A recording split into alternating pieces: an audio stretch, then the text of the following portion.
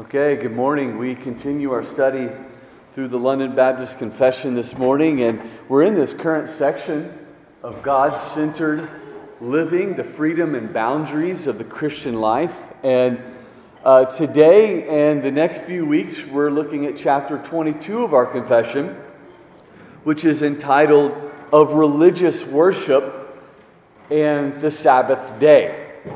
And to kind of prime the pump on this, well, actually, before I do that, before we jump into our discussion right away to get us thinking about this, I do want to point out, this is a screenshot of our website, our sermon audio website. I taught a 22-part series on worship a number of years ago, and you can find all 22 of those Sunday school hour lectures or teachings, whatever you want to call them, there on our sermon audio page. So if you want a fuller treatment of everything we're talking about, I'm going to take, I think, 2, maybe 3 weeks to jump through this chapter. If you want the full background in us looking at all of the scriptures and trying to make sense of this in light of all of God's Word, go and check out that series. So just note that this is going to be a 30,000-foot view, but there's more resources available. But biblical and reformed worship, that's our topic for today, chapter 22 of our confession. And I want to begin by asking a question, building off of what we've looked at the last few weeks. Let me ask you, what do you think is the connection, is there a connection between the doctrine of Christian liberty, chapter 21, and our doctrine of worship in chapter 22? What is the connection? Is there a connection? What do you think? Does Christian liberty mean that we're free to worship God however we please? That would be the question. Part of the question. Do you see a connection between these two things? Okay, yes, what is that connection, Ricky? Within the bounds of the guidelines that were given in Scripture, we do have an immense amount of freedom in how we worship. Okay, so we do have freedom in how we worship. But not absolute freedom, I'm assuming, right? Not absolute freedom, okay. Okay. It's going to take a little bit more work to get you guys thinking today, all right, or at least speaking. If we say that Christian liberty means that we're free to worship God however we please, I'm going to argue that this opens the door to both legalism and antinomianism. Legalism, of course, is an improper use or view of the law. Antinomianism means no law. And what I would point you to is what Jesus says in Mark 7:7. I'm going to just harp on this little phrase. In vain do they worship me, speaking of the Pharisees and the religious leaders of his day. In vain do they worship me, teaching as doctrines the commandments of men. So the connection, or part of the connection between Christian liberty and worship, antinomianism, we can do whatever we want, which perverts how Christian liberty frees us to serve and obey God according to His Word without fear. In vain do they worship me. Think of that statement. They worship the Lord. Jesus is quoting Isaiah there. They worship the Lord, but it's in vain. It's not just that they want to worship the Lord. It's not just the heart that matters. Of course, the heart does matter. But they worship Him in vain. Well, legalism would be the other side of this, which is really two sides of the same coin. Commandments not derived from God's Word violate our liberty that put us back under bondage. In vain do they worship me, teaching commandments of men. You see here the connection then between Christian liberty and worship. It's not a free-for-all.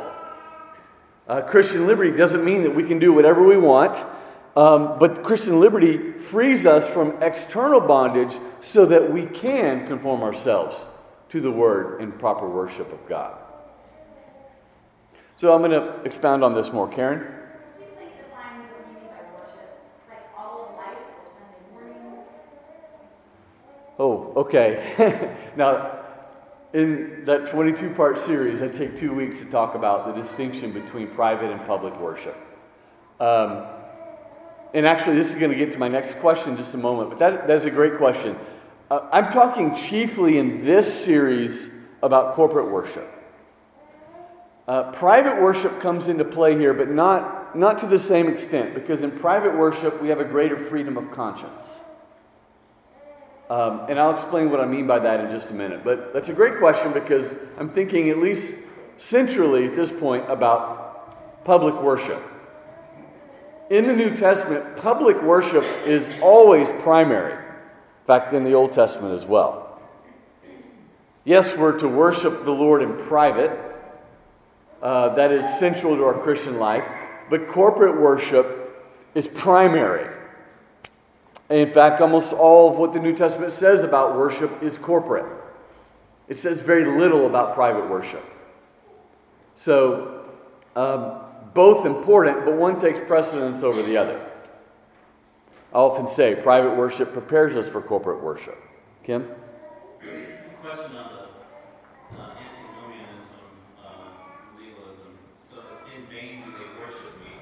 It seems like in vain they worship me because they're teaching the doctrines of men. Yes. So, it seems like the vainness comes from the legalism. Where does the antinomianism? Yeah, legalism and antinomianism are really the same thing. It's setting our standard above God's, whether that means a real strict standard or no standard at all, instead of being guided by God's Word. So the antinomianism is in the sense of like, there is a way in which our worship is in vain. And that can be from either teaching commandments of men or not following God's Word. Very sobering. I'm sorry, what? Very sobering. Very sobering, absolutely. Yes. Which is why this is a very serious topic. Thank you. Another passage to get us thinking, John 4:24, Jesus is speaking to the woman at the well. Notice what he says to her. He tells her, and she was a God-fearer in some sense. They worshiped the God of the Old Testament. They were Samaritans, so they had been mixed with Gentiles, but they didn't worship in Jerusalem, but they still worshiped according to the Old Testament. You worship what you do not know. We worship what we know, for salvation is from the Jews. But the hour is coming and is now here, when the true worshipers will worship the Father in spirit and in truth. For the Father is seeking such people to worship Him. God is spirit, and those who worship Him must worship in spirit and in truth. There is the connection there between the heart and the body, or maybe our motive in worship and our form of worship. We must worship in spirit. I would argue that's a capital S there, in the Holy Spirit. The true worship is only possible through the regenerating work of the Holy Spirit. Okay?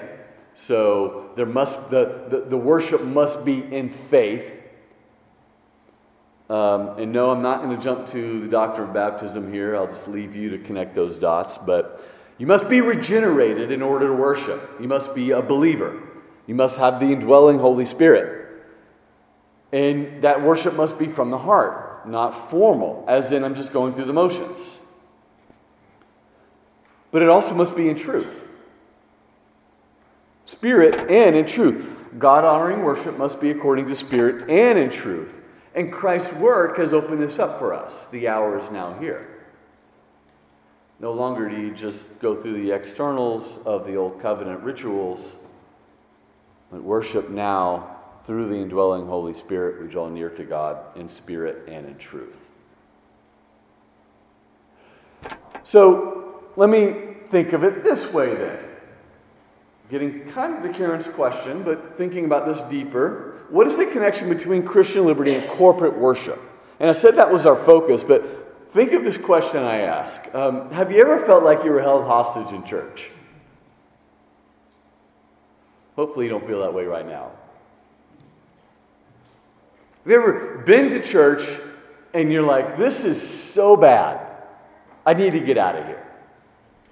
Thank you, Sam, for illustrating my... Okay, thought you were leaving.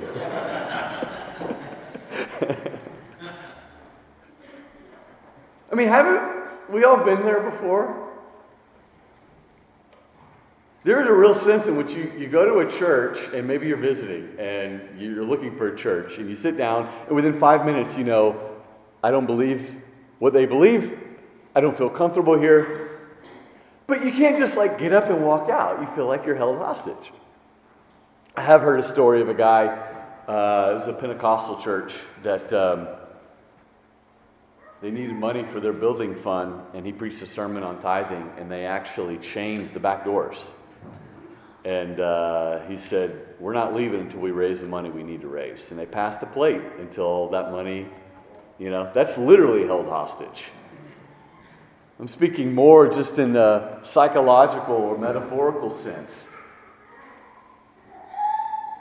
I remember one time I went to a worship service, and right in the middle of the service, they recognized, Bill over here and Sandy over here who had birthdays, and they called them up to the front, and they sang happy birthday in the middle of the church service. And I was a little bit horrified. I didn't know Bill or Sandy, but I was like, I love the fact that we're singing happy birthday to people who are beloved in the congregation, but in the middle of worship?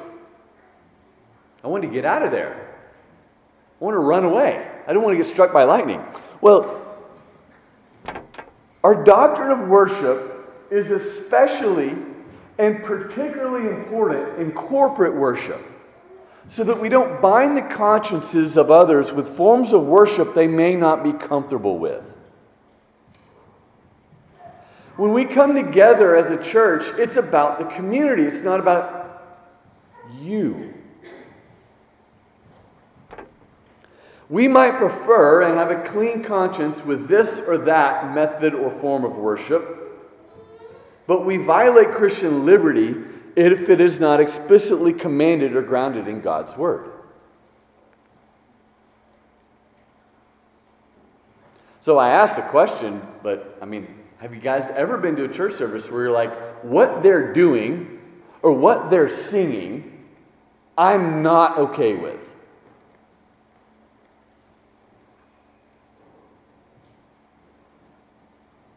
That's what I'm getting at here. We better make sure when we come together that everything we do has warrant in the Word of God. Because we can easily sin and violate the consciences of people who are gathered here, making them feel hostage. So this is where the Reformed doctrine of worship comes into play. Here is, this weekend is the 506th anniversary of the Protestant Reformation. Here is Luther, this picture at the Diet of Worms, however you say it. Worms. But the Reformed doctrine of worship was particularly in response to the abuse and inventions of the Roman Catholic and medieval church. They had added things to worship that were not in Scripture. And the Reformers that violates our Christian liberty. I would say ultimately the Protestant Reformation was chiefly about the reformation of worship. Because all the other things, Scripture, justification, church authority, the priesthood of all believers, all serve this end and goal of worship. Because worship is the primary activity of the Christian life. Worship is the primary means by which you grow in your faith. Corporate worship. It is the ground of everything. And so the Reformers you mess up worship, you mess up everything. And all of our protesting ultimately is to serve this end. So John Owen says here, in his teaching, Christ freed his people from the bondage of Pharisaical arbitrary impositions, delivering their consciences from subjection to anything in the worship of God but his own immediate authority. I'm going to get more specific with this. We're going to think of some examples so that we can put legs to some of this. But this is what the Reformation is about. And this is a connection between Christian liberty and worship. Free our conscience so that we know, so that no church authority can say, you need to do this in the worship of God without warrant from God's Word.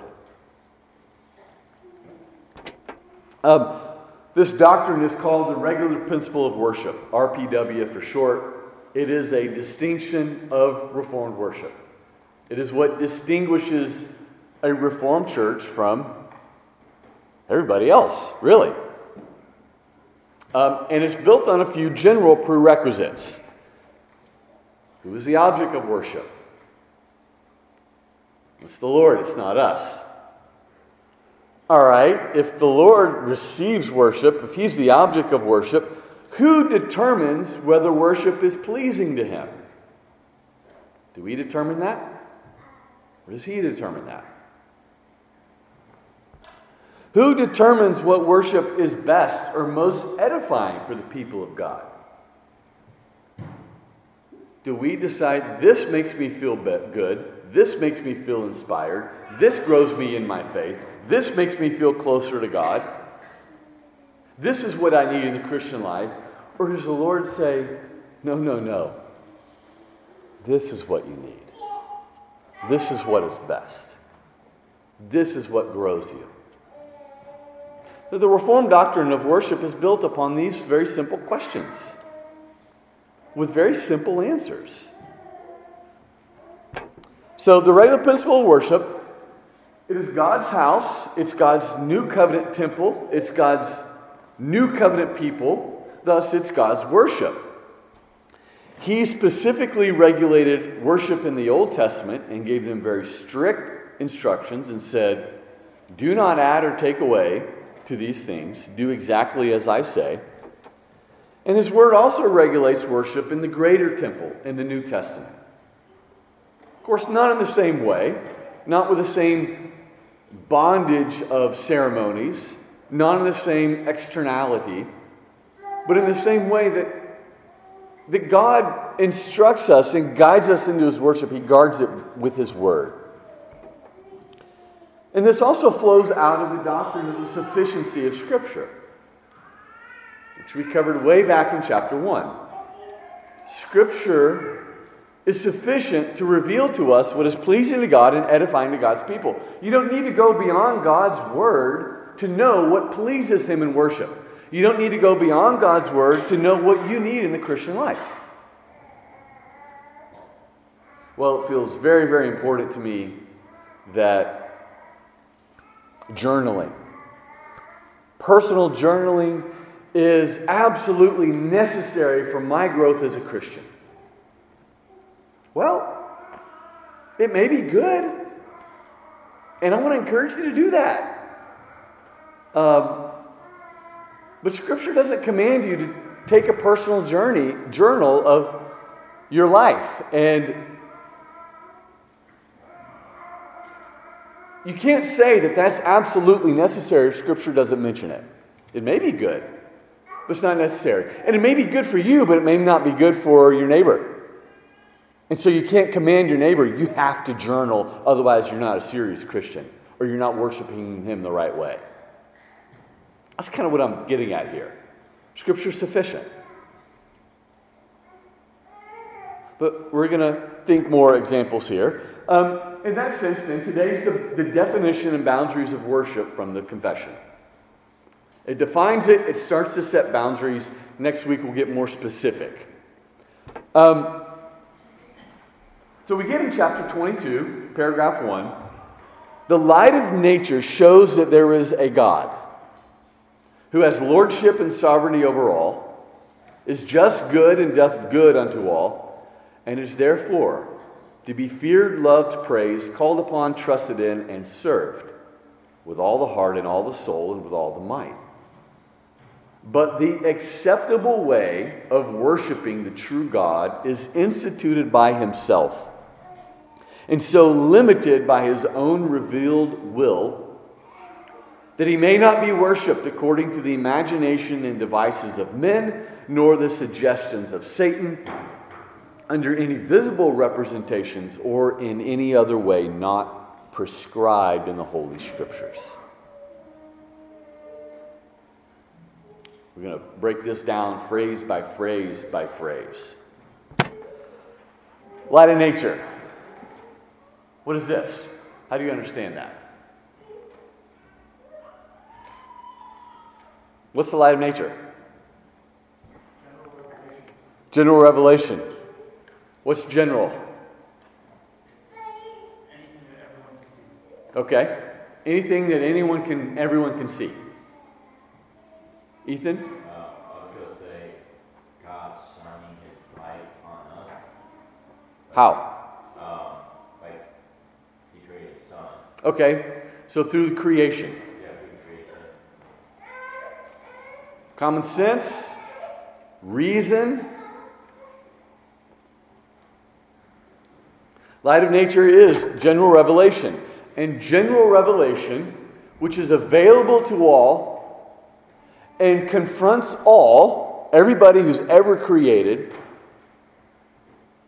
everybody knows there is a God. He's sovereign.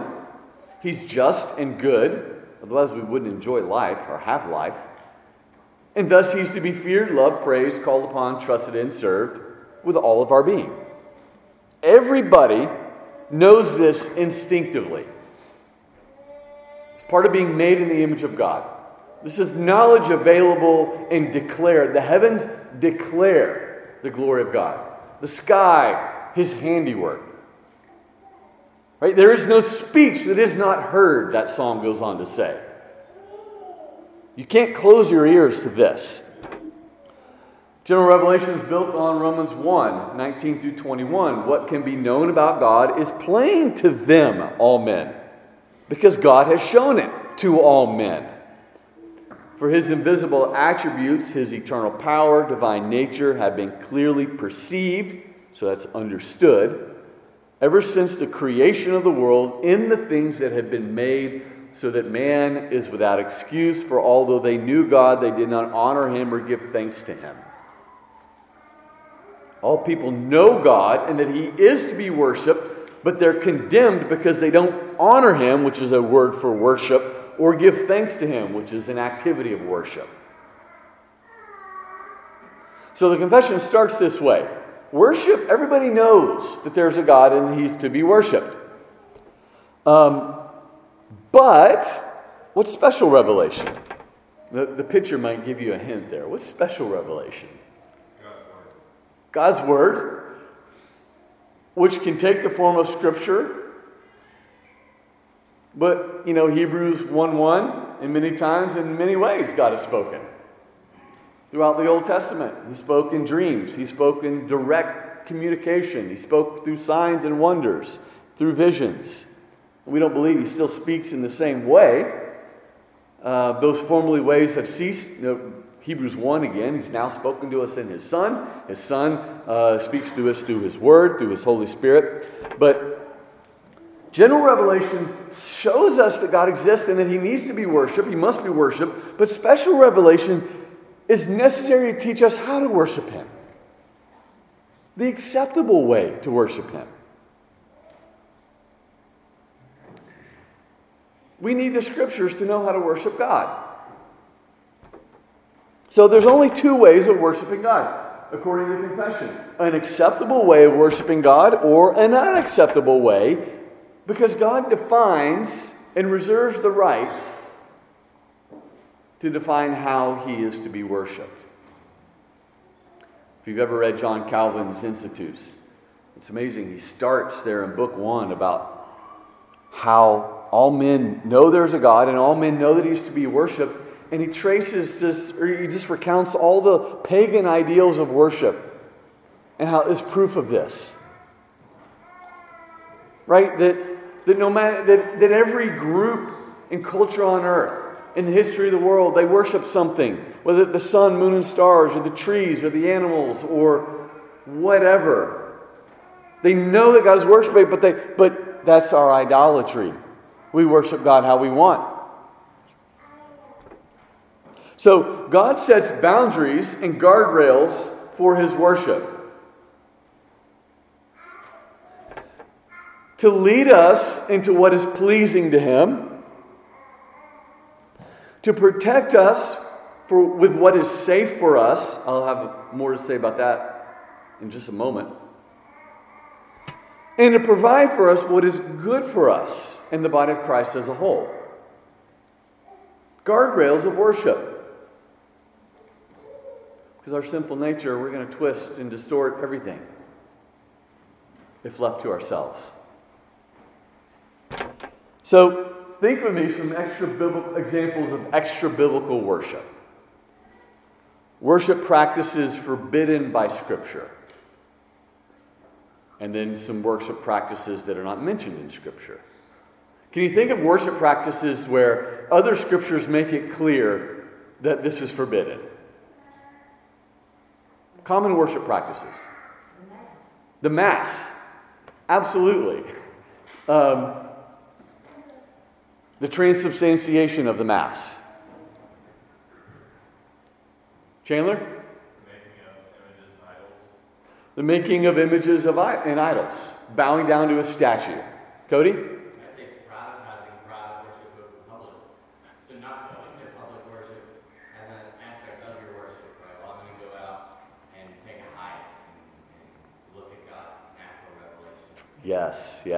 That's really, really good. I used to live next door to someone who, my church is nature. Me and myself out there, and I worship God out there alone. That's a worship practice. Yeah. That's forbidden. Yep. Absolutely. Charity. Say things about falling under tempting God.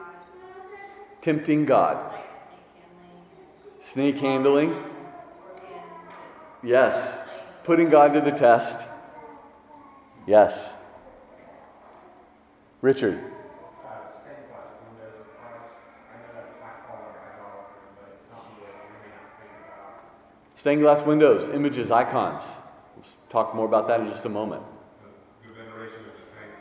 Veneration of the saints. Yeah, this is excellent. Rachel. Women pastors, Yes. Yeah. Well, I wouldn't know. That's the arena. Yes. I'm thinking more specifically about like forms of worship, but absolutely in the sense of like church structure and order plays a role in this as well. A few I thought of. Old Testament child sacrifice or human sacrifice. That was a big thing back then. Murder is evil. Self-flagellation, which has been popular in medieval and Roman Catholic circles. You worship by cutting yourself. It's destructive. Cult prostitution. Also, different times of redemptive history or biblical history, this was prominent and threatened God's people. Right? You through the sexual intimacy, there is a spiritual aspect, and it's a way in which you connect with the divine. A drug, alcohol-induced euphoria. The use of images and idols. These are ways in which pagans and sometimes professing Christians have worshipped, have tried to connect with God, have tried to edify themselves, but they are forbidden by other scriptures. But it gets a little bit more difficult. What about ways of worshiping God where scripture is silent? Think of something that Scripture does not forbid and that might be okay in another sense, but is improper in a corporate sense. Richard? The altar call at the end of service. Ooh, going straight for the jugular there. Okay, the altar call. The invitation where it's part of the worship service where There is a promise of walking forward or raising your hand or praying a prayer as a way in which to connect with God, get right with God, worship God. Yes, I believe, yes. Jeremiah? Sunday school. No, Sunday school is a method of teaching and preaching. Eileen. I grew up with cantatas, like at Easter cantata, or any other music, but there's no The choir and the music the whole time. Again, you're stepping on toes. Yes, Sebastian. I know of really progressive churches where they'll tell their members when it's time to worship or when they're doing an altar call or whatever, they tell their members ahead of time for them all to come down with an eager to the altar to try to convince others to go down with them. To prime the pump, in a way, yes. Well, it's amazing in a lot of Protestant churches. Like, the stage is the altar, and they'll invite people to come up and pray, which isn't necessarily a horrible thing, but in some ways there can be like a special connection, a special, if I go forth and I pray up there, it means something more, which can be dangerous. Dalton. Just on that, I'm just going to say basically everything that came out of the Second Great Awakening. Okay, the Second Great Awakening. I would agree with that, Charity. Lighting candles. Okay. Ooh. Yeah. Okay. Yeah. Stephanie. What about pre-planned revivals? I'm sorry, what? Pre-planned revivals? Pre-planned revivals. The Holy Spirit's going to show up at 6 p.m. on Tuesday. Be there, be square. Yes. Richard? Having a spirit to direct you as to what songs or what the preaching is going to be literally in that moment. So there's no order of a service. Literally, you're going to rely on everything in chaotic manner. Okay, waiting on the Spirit to move. The Quakers, they would sit in a circle, and that's where they got their name from. They would sit there and not plan or anything and just wait for the Spirit to move, and they'd start shaking, and then one thing would lead to another. Excellent. These are a lot of good things. And I'm going to give you some examples I thought of, but I don't know if you can see this. I copied this out of a book, or I stole this graph out of a book, but this is the regular principle versus the normative principle. The Puritan view, the Reformed view, true worship is only what is commanded. False worship is anything that's not commanded. The Anglican view, Roman Catholic, Anglican, Lutheran, and I would say modern evangelical view, true worship is what is commanded plus anything that's not forbidden. And false worship is only what is condemned, like child sacrifice. You see the difference? We hold to the Puritan view. So, in the Roman and the Anglican Church, Scripture does not forbid using the sign of the cross in worship. I don't even know how to do that. The burning of candles and incense, the practice of penance, the veneration of saints. That may be argued of, do we really, maybe Scripture forbids that. They don't think so, obviously. The use of relics, the use of idols and images and icons, prayers for the dead, the withholding of the cup from the laity. In the Roman Catholic Mass, you don't get to drink the cup. Only the priests do. So they withhold the cup if you're not a priest. Well, Scripture, doesn't say not to. It's a sin to withhold the cup. It doesn't say that. So the Roman Anglican Church, they add all these things into their worship. Even when you walk in and the use of holy water, right? It's a way to connect with God, a way that draws you closer to God, a way of worshiping God, a way of, in a sense, that edifies you, that builds you up. Well, the Reformers are saying, what builds you up and draws you close to God is only what He's told you. You can't think of your own way of getting close to God. Otherwise, you're like the guy that Cody talked about. I feel closest to God when I'm on a mountaintop and I'm viewing this beautiful sunset. And I'm away from everybody else and I can just sit there and talk with Him. The Reformed Church is like, no, you don't get to define what draws you closer to God. It's not based on your feelings. It's not based upon your opinions. Yes, Aiden. Oh, worship. In a sense. Yes. Venerating them, so honoring them, praying to them, exalting them in a worship service or something like that. The broad evangelical church.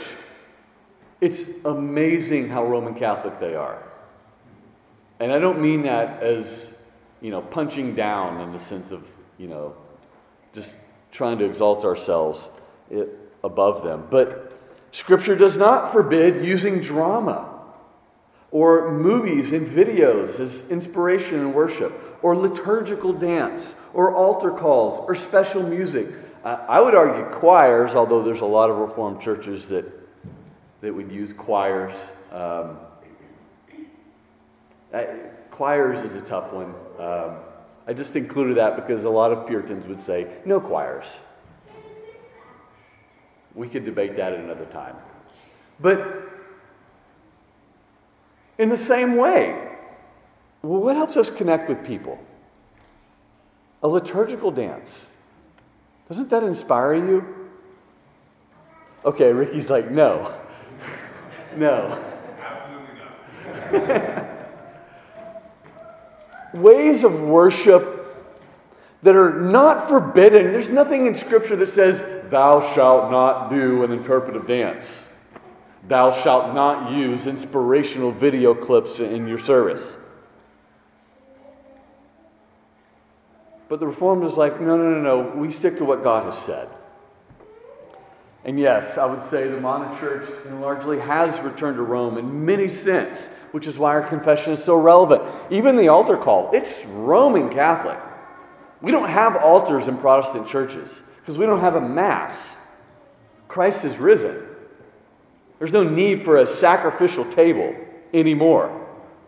And, when I was growing up, if you fell into sin and you did something really bad, particularly as a teenager, you would go and you would rededicate your life at the altar call. And I would watch friends in my youth group do that every 6 months. I remember seeing one guy do that, and then the very next week he was smoking weed behind the youth group building. And I was like, he just rededicated his life. But he would do it over and over again because it was a penance. It was an extra biblical way of thinking, okay, I need to get right with God. This is what I need to do. It's Roman Catholic. So, the Reformed distinctives, human sinfulness is particularly expressed in idolatrous worship. That's where human sinfulness really comes out. Because we want to worship God how we want to. We want to do what makes us feel good, what gets us inspired. Right? We want to do that which we see leading to good results. And we don't want to be guided by God's word. So God must direct our worship rather than following our heart. That's what the Regulative principle gets at. We are not wiser than God either. God directs us to that which is good for us. We don't get to decide what's good for us. And God does this for our good and for His glory.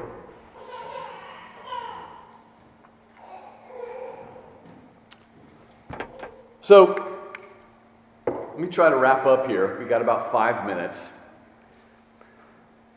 It's instituted by God Himself, limited to His own revealed will, so that He may not be worshipped according to the imaginations or devices of men. What is the imagination and devices of men? I was going to ask you, but I'm just going to get through this because we're almost out of time. He may not be worshipped according to our own conception of God.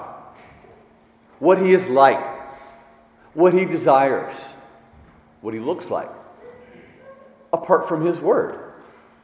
And this is a call to guard our thoughts. God may not be worshipped according to our own imagination in our own ways. Any form or ritual or manner of worship that we invent apart from His word. What about the suggestions of Satan? He may not be worshipped according to the suggestions of Satan. Here, think of the garden, right? Because Satan came in and made suggestions to Eve. Here, the confession is getting at whether it's through dreams or visions or impressions or just carnal desires, forms of worship derived that are pleasing to our flesh. An easy example of this would be something like drug or alcohol-induced worship or cult prostitution, or things that serve our carnal desires, which would be a temptation of Satan. He may not be worshipped through any visible representations. Statues, which are idols, paintings, images, icons, stained glass, as was mentioned earlier. Just think about, in the Old Testament, idolatry was chiefly around the visual, and particularly in this sense, like the golden calf pictured here, they called that golden calf Yahweh. It's not like they were worshiping an animal. They wanted something to see. They wanted, like, in a sense, like a mascot. Our bald eagle in America. That is our picture of freedom and strength and power. They wanted something like that to latch onto and say, go before us. We want a symbol of our God. They called it Yahweh. And that is what idolatry is. Of course, the second commandment speaks to this. In Deuteronomy 4, 15 through 19, the Lord says, you didn't see any form on the day that I delivered you. So you be careful that you don't try to form for yourself your own image of what I look like. Does this include images of Jesus?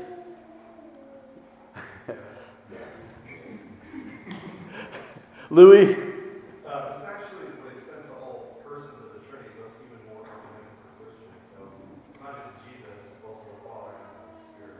Yes. So it's even more. Right? Yes. Yes. It is a very controversial subject, and it's a deep subject, and it's not something we have time to really work through today, but I would agree with the confession that it does include images of Jesus.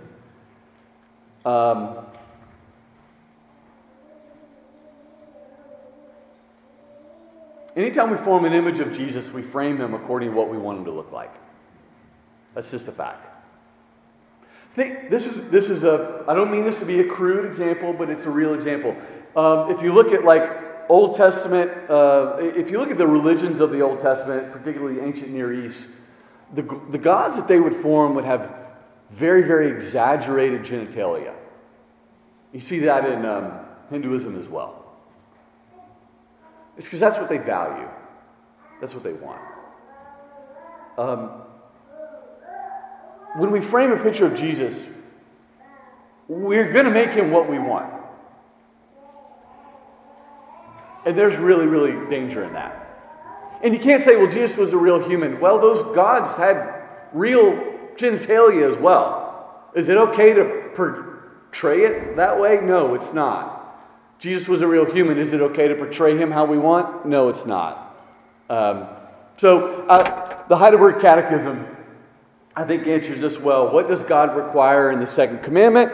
That we in no wise represent God by images, nor worship him in any other way than he has commanded in his word. Are images then not to be made at all? God neither can nor may be represented by any such means as to creatures, though they may be represented. Yet God forbids us to make or have any resemblance of them in order to worship them or serve God by them. But may not images be tolerated in the churches as books to the laity? That was the argument of the Roman Catholic Church. People can't read. If you don't make images, they're not going to learn about God. And the Heidelberg Catechism says, no, we must not pretend to be wiser than God, who will have his people taught not by dumb images that do not speak. Christ is the Word. He isn't the picture, but by the lively preaching of his Word. So that's my real quick answer to that. And to wrap it up, the confession says he may not be worshipped in any way not prescribed in the Holy Scriptures. And so only God's revelation can keep us from idolatry. Only God can tell us what pleases Him. Only God can tell us what is best for us. If worship is the chief way in which we grow as Christians, if it's the primary way we manifest our faith and love for God, then it must be governed by more than just general principles. Worship in spirit and in truth is only that which the Holy Scripture tells us. And so, I actually made it through all of that. We don't have time for last questions or comments. But next week, we'll look at this more specifically. It defines the confession, who God is, and the manner and the means that we are to worship Him, and even the allotted time that we are to worship Him. And that's where the rest of the chapter goes. So, thanks for your feedback and your input, your conversation. That was good. Discussion, that is. Let's go ahead and close in prayer.